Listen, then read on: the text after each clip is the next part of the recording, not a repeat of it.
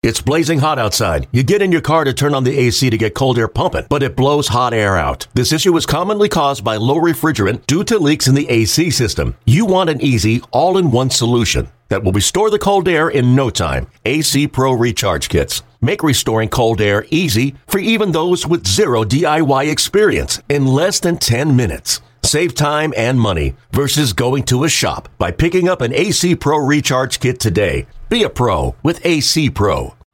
Welcome to Inside Twins, live from Chicago. Game 4 of this 4-game series coming up about an hour from now. Twins and the White Sox wrap things up on a warm late July summer day in Chicago. Kyle Gibson, Dylan Covey, the pitching matchup coming up later on. But first, we begin our Sunday programming with Inside Twins, brought to you by Killebrew Root Beer, made in Minnesota. It's how memories are created and legends are made. I'm Corey Provis. We thank you for joining us on our Sunday show, and a great day to be joined by Twins Chief Baseball Officer Derek Falvey, who joins us on the telephone today. Derek, thanks for your time. How are you? I'm great, Corey. Thanks for having me on. It's great to have you, and a day that we're glad to have you on, especially after what we heard and found out about last night. The Twins have a brand-new player, and Sergio Romo is here, veteran reliever. Let's begin the show with that move that was made last night. Why Romo, Derek?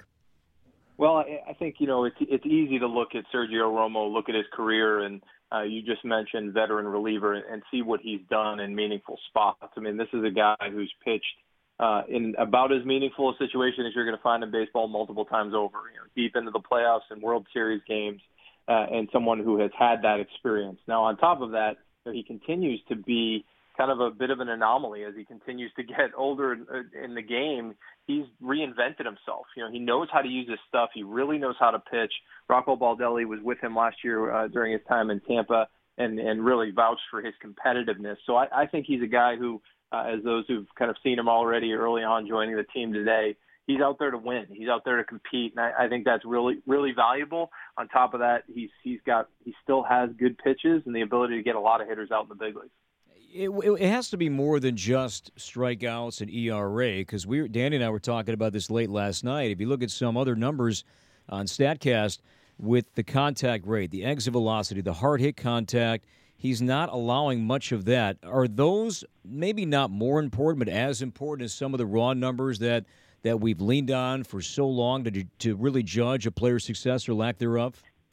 I actually think you guys are right. It's more important in my mind, and here's why. Just, over the course of a reliever's year, you can have a couple of outings that, whether it's, a couple of hits and a few runs in, with the number of innings relievers throw, which isn't high, sometimes an ERA cannot signal much. Now, that said, Sergio's, since I think the end of April, been among the bullpen leaders in ERA, and certainly someone, given his experience, who knows how to pitch, can induce weak contact, as you talked about. So I think this is a guy who, when you look at all of the underlying abilities that he has, particularly against right-handed hitters, something that I think really complements our bullpen well. When we look at Taylor Rogers toward the back end of games, or what Ryan Harper's been able to do against lefties, Sergio now brings another look for us against right-handed hitters that he's continued to be. He's always been dominant in his career and continues to be in that role.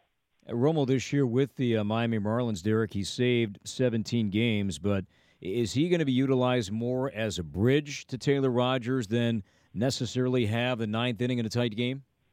Well, I think that's going to be a question for Rocco, and certainly how he wants to use him. No one knows him better than Rocco in terms of how he's most effective.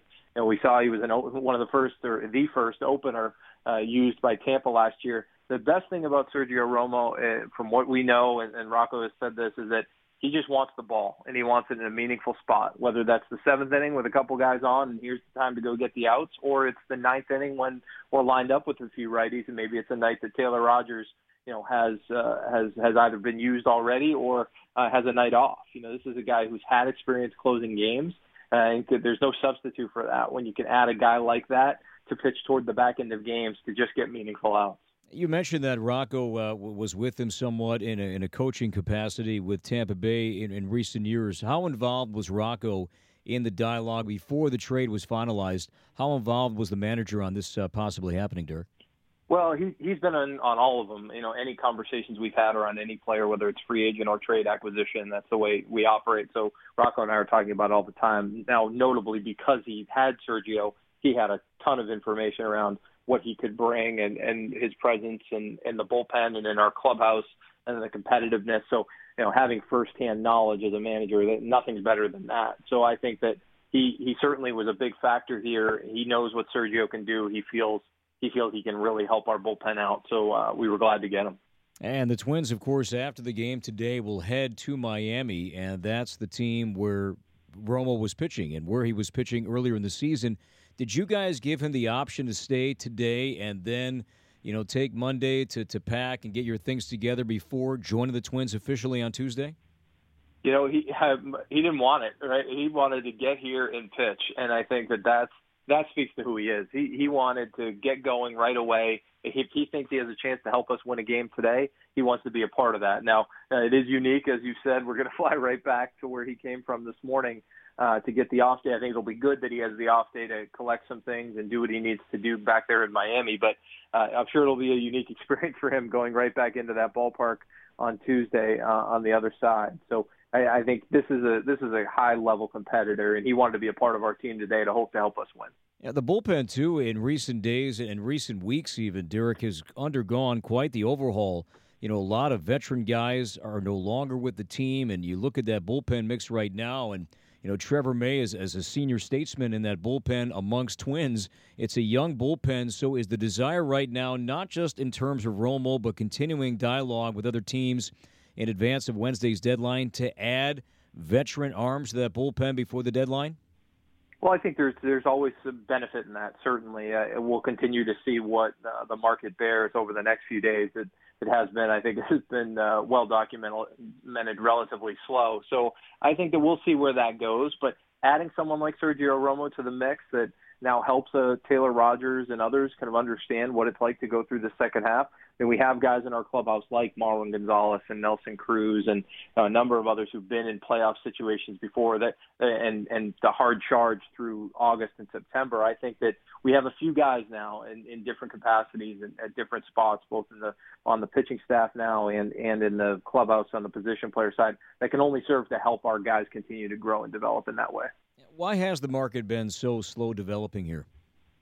I'm not sure I have a clear answer to that. I think but I would say this, that from our perspective, you look at a lot of teams across baseball, and there's a number of teams that are fighting for potential playoff position. I think when you look over the National League, I feel like every few days I look up at the standings and I see a couple other teams jumping a few others that are ahead of them, and then vice versa. It flips the other way. With the advent of the second wild card and the realities that divisions are relatively close, I would say that, but by and large, there are still a lot of teams that are assessing what they think they can do both now and in the future, and how it impacts not just this season, but maybe next season as well.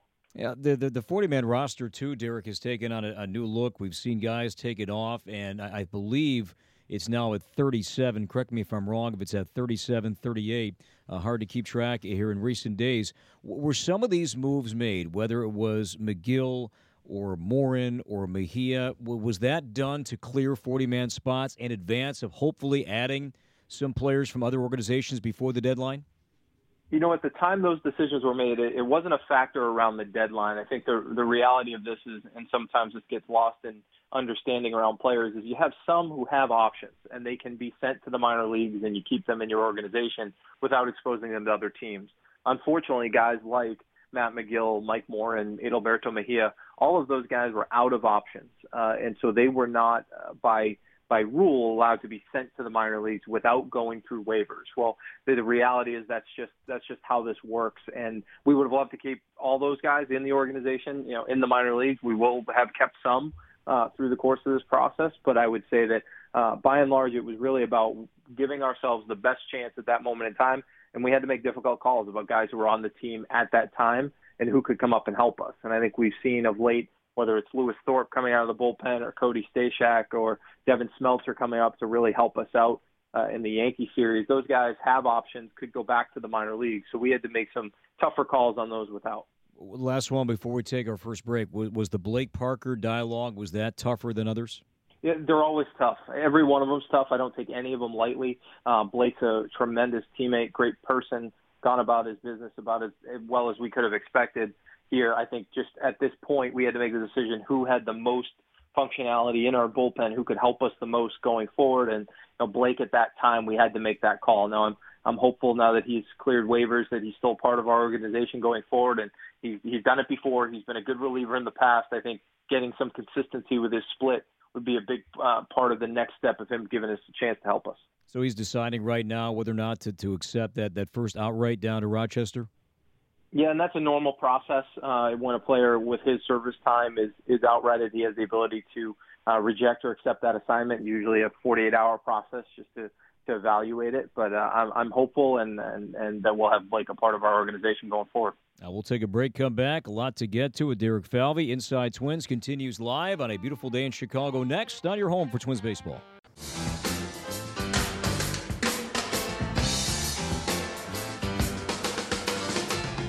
Welcome back to Inside Twins, brought to you by Killebrew Root Beer, made in Minnesota. It's how memories are created and legends are made. Corey Provis back with you. We're continued to be joined right now by Twins CBO Derek Falvey. We spent the first segment speaking of Sergio Romo, who is here today and could pitch if needed here in Game 4. Also coming in that trade, Derek, late last night, is a young, tall, big right-handed pitcher named Chris Valamon, who was a fifth-round pick by the Marlins back in 2018. Looking at his numbers this year, 2 levels of A-ball, the strikeout rate is high and his whip is really low.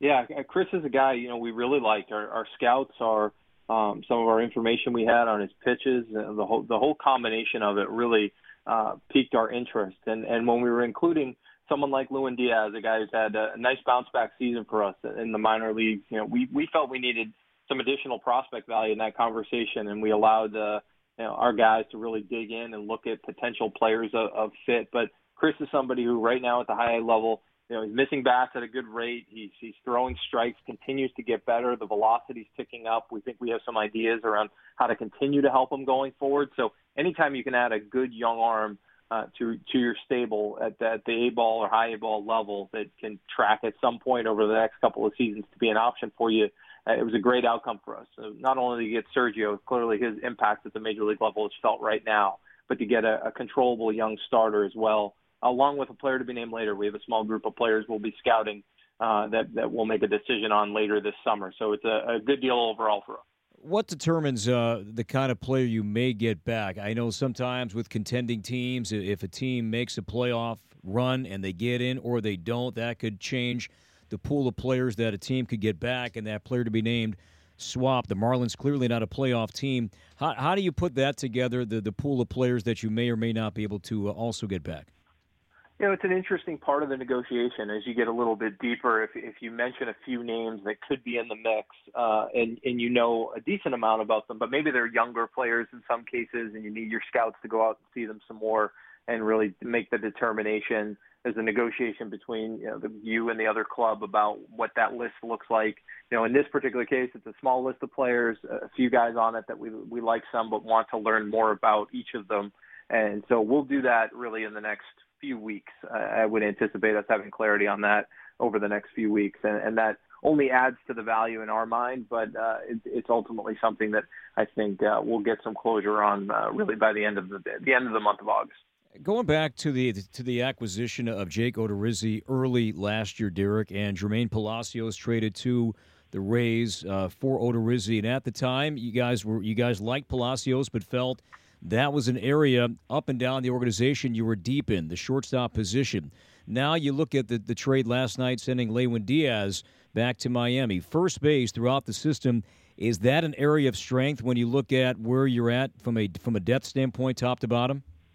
It does play a role in the conversation, no question. I mean, Lewin has had a great year on a lot of fronts, and as I said, a bounce-back year. But we felt like with our group that we have, maybe some corner bats that are playing some outfield and first base right now, there could have been a few guys that are a tick ahead of where he is on our depth chart. You got to give up something to get something, certainly, and that's just reality of a deadline, and you can't be too covetous of all of the talent you have in the minor leagues. We want to keep as much of it as we can and develop it into Minnesota Twins players that will impact us in the big leagues. But you have to give up a player sometimes to get someone of Romo's caliber. And then with our ability to add in additional value coming back at the prospect level, we felt like we ended up in a really good place overall today.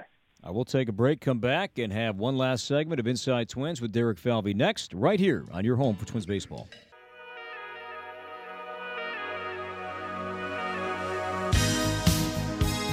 Back to Inside Twins, brought to you by Killebrew Root Beer, made in Minnesota. It's how memories are created and legends are made. Corey Provis back with you on a lovely day here in Chicago, a warm day. Twins after a series win. Kyle Gibson for the Twins today here in Game 4. Dylan Covey, 1-6, ERA over 6, opposing for the White Sox. We continue our conversation now with Derek Falvey, the trade deadline, and we've touched a lot on that. Let's hit that subject again if we can, Derek. The deadline's coming up Wednesday at 3 p.m. Central Time. I know you can't be too specific about actual names, but I guess generally speaking, what are you actively seeking to try and get to improve this team? Well, we stay open-minded, certainly, about any conversation. I think that the reality is you have to continue to have dialogue between now and Tuesday. As much as I think fans and sometimes us in the front office want to accelerate some of those conversations, the reality is there are so many disparate discussions happening between organizations and so many potential creative ideas that are out there. Sometimes it takes time to get back to all of the other clubs and really determine whether or not you're ready to pull the trigger. So I think that as it stands right now, we continue to talk to those teams, whether it's in the starting pitching realm or relief pitching realm or even position player realm. All of those conversations are happening. So I don't think anything's ruled out at this point, but in Romo, clearly we felt we got somebody who helps our bullpen. If there are other opportunities to do so in the pitching space, I'm sure we'll have those conversations. But at this point, I can't peg the likelihood of anything because I think things will just transpire as they will over the next 24 to 48 hours. The look of this team offensively, are you pretty much content with the look offensively that adding a bat, that is low down on the list, that it's more about pitching, whether it be a bullpen arm, a lefty arm, even another starting pitcher? Is that the priority right now? Well, I think when you look at our group, our position player group, one of the challenges we had for a bit of period of time there was just health. We wanted to get everyone back on the field, not having guys like Byron Buxton in the lineup or even C.J. Cron now of late. Other guys that have really helped us this year. I think we want to try and get everyone healthy. By and large, clearly we've performed on the position player side and overall offensively as good as I think we could hope for the year. You never rule anything out. There are some creative discussions that come from time to time, whether it's multiple players in a swap and how does that impact your position player club. So we just stay open-minded to all of it, but I think our primary focus has been more on the pitching side. Pass along some advice for fans right now because, I'm the same. You look at, social media and you see what Ken Rosenthal is writing about, John Morosi, Buster Olney, Jason Stark, Joel, all these guys that study the game and know the game really, really well. But what is fact and what is fiction here? Advice you'd pass along to fans who are reading all the same stuff, and maybe you are as well, about what is out there and maybe what's false. Yeah, it's a great question, and I don't mean this negatively whatsoever, with respect to those guys. They all have to do their jobs and put it out there. But I will say that a lot of what you read is probably just a hypothetical conversation and not necessarily something that is active or live. I think it's interesting sometimes when the rumors that are out there suggest that there are potential teams talking about players, which I think we wouldn't be doing our jobs if we weren't talking about those players. So at this stage, it's a lot of fun. It's a lot of fun to follow it. It's a lot of fun to think about the creative proposals that may be out there. I think pay attention as close to the deadline as you can, because my sense is you kind of tune out a lot of it until the last 24 to 48 hours when everything really picks up. Now, the Twins have a lot of good young players in their system. It's a highly ranked farm system. If I asked you a month ago, were there a group of guys that were untouchable? Has that list now changed just hours and days before the trade deadline?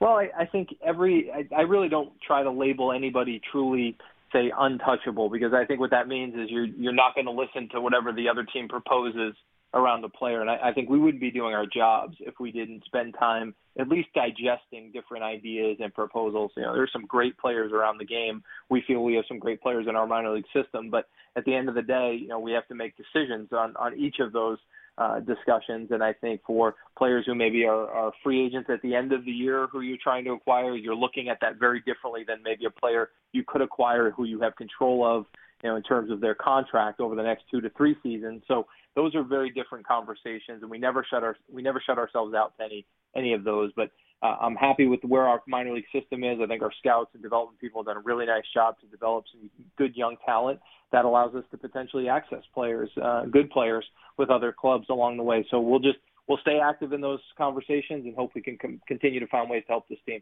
Less than 90 seconds left. I haven't asked you in a while about Brusdar Graterol, who's been sidelined with a shoulder injury. Where's he at in his rehab? Yeah, we've been very fortunate with Brusdar recently. We were excessively conservative for good reason in the front end. Anytime a young pitcher has a shoulder injury, you just want to be sure. He's built back up, and he's thrown in some games now. He's been in a GCL rehab environment, which has allowed him to get a very specific throwing. But he threw the other day up to 25 to 30 pitches and was touching 97, 98 again on the gun with no pain. So that to me is really the good sign, is that he's feeling good. He's out there throwing. He's a guy we know can impact us down the line. So the fact that he's throwing and in a good place is really going to help us going forward. Final 30 seconds. Big news we also got last night. Royce Lewis no longer in A-ball, up to Double-A. Yeah, Royce has continued to progress. I think he got off to a slow start when he had his oblique strain and things weren't quite where they needed to be at the outset of the season. But since the All-Star break there in High A Fort Myers, he's really gone on a tear. He's swinging the bat well. We felt like now was the time to get him up to Double-A. He's now among a number of our best young hitters there. Derek, thanks for the time. Good luck, and it should be a fun few days before Wednesday. Thanks for having me on, Corey. Have a great day. We thank Derek Falvey for his time. Stay tuned. More to come. The pregame show with Chris is coming up next, right here on your home for Twins baseball.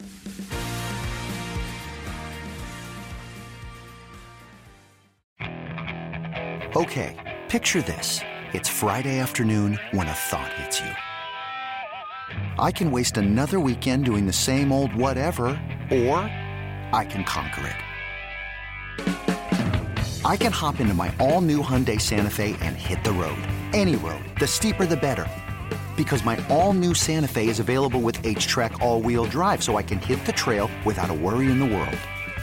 Heck, with 3 rows and best-in-class rear cargo space, I can pack the whole family in with all our gear. We've got available dual wireless charging for our phones, so we'll never lose touch with civilization, and we won't lose touch with the primordial power of Mother Earth. So which is it? Waste the weekend or do something a little more epic and conquer it in the all-new Hyundai Santa Fe. Visit HyundaiUSA.com or call 562-314-4603 for more details. Hyundai, there's joy in every journey.